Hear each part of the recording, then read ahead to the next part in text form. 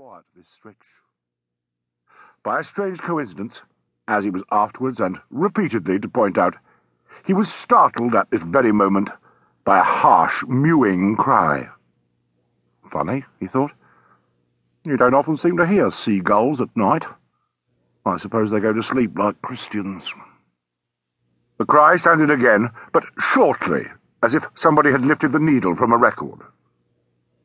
Moya couldn't really tell from what direction the sound had come, but he fancied it was from somewhere along the Cape Company's wharf.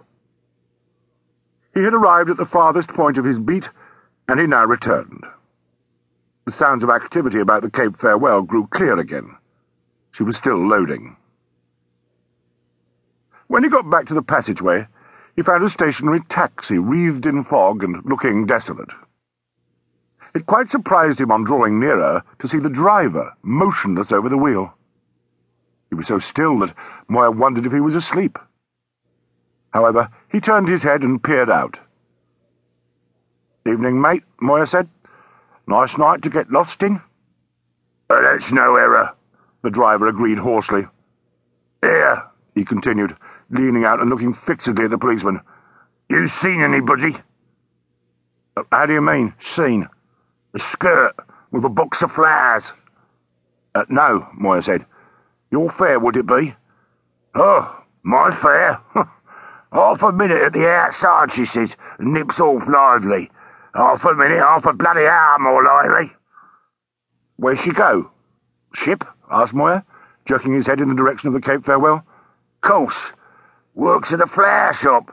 Carting round bouquets of some silly bitch what'll throw 'em to the fishes like as not. Look at the time. 11:30. Flowers." "Perhaps she couldn't find the recipient," PC Moya ventured, using police court language out of habit. "Perhaps she couldn't find a flipping ship, nor yet the ruddy ocean. Perhaps she's drowned," said the taxi driver in a passion. "I hope it's not all that serious, I'm sure." "Where's my fare coming from? 12 and a 10 gone up, and when do I get it? Swelp me bob if I don't cut me losses and sling me hook." "I wouldn't do that," PC Moya said. "Stick it a bit longer, I would. She'll be back. Tell you what, Orbin Dale's on board that ship. The TV bloke that does the Jolly On swimsuits commercial and the Pack Up Your Troubles show. That's right. Dare say she spotted him and can't tear herself away. I go nuts over Orbin Dale." "Silly cows," the taxi driver muttered. "Why don't you stroll along to the ship and get a message up to her?" "Why the hell should I?" "Come on, I'll go with you. I'm heading that way." The driver muttered indistinguishably, but he clambered out of his taxi and together they walked down the passageway. It was a longish passage and very dark, but the lighted wharf showed up mistily at the far end. When they came out, they were almost alongside the ship. Her stern loomed up through the fog with her name across it. Cape Farewell, Glasgow. Her after and amidships hatches had been shut down, and, forward, her last load was being taken. Above her lighted gangway stood a sailor, leaning over the rails. PC Moya looked up at him. "Seen anything of a young lady who brought some flowers on board, mate?" he asked. "What, would that be about 2 hours back?" "More like half an hour."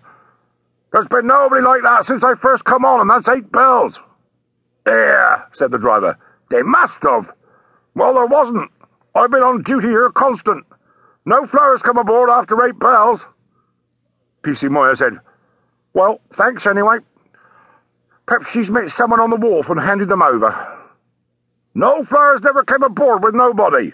Not since when I told you, 8 bells.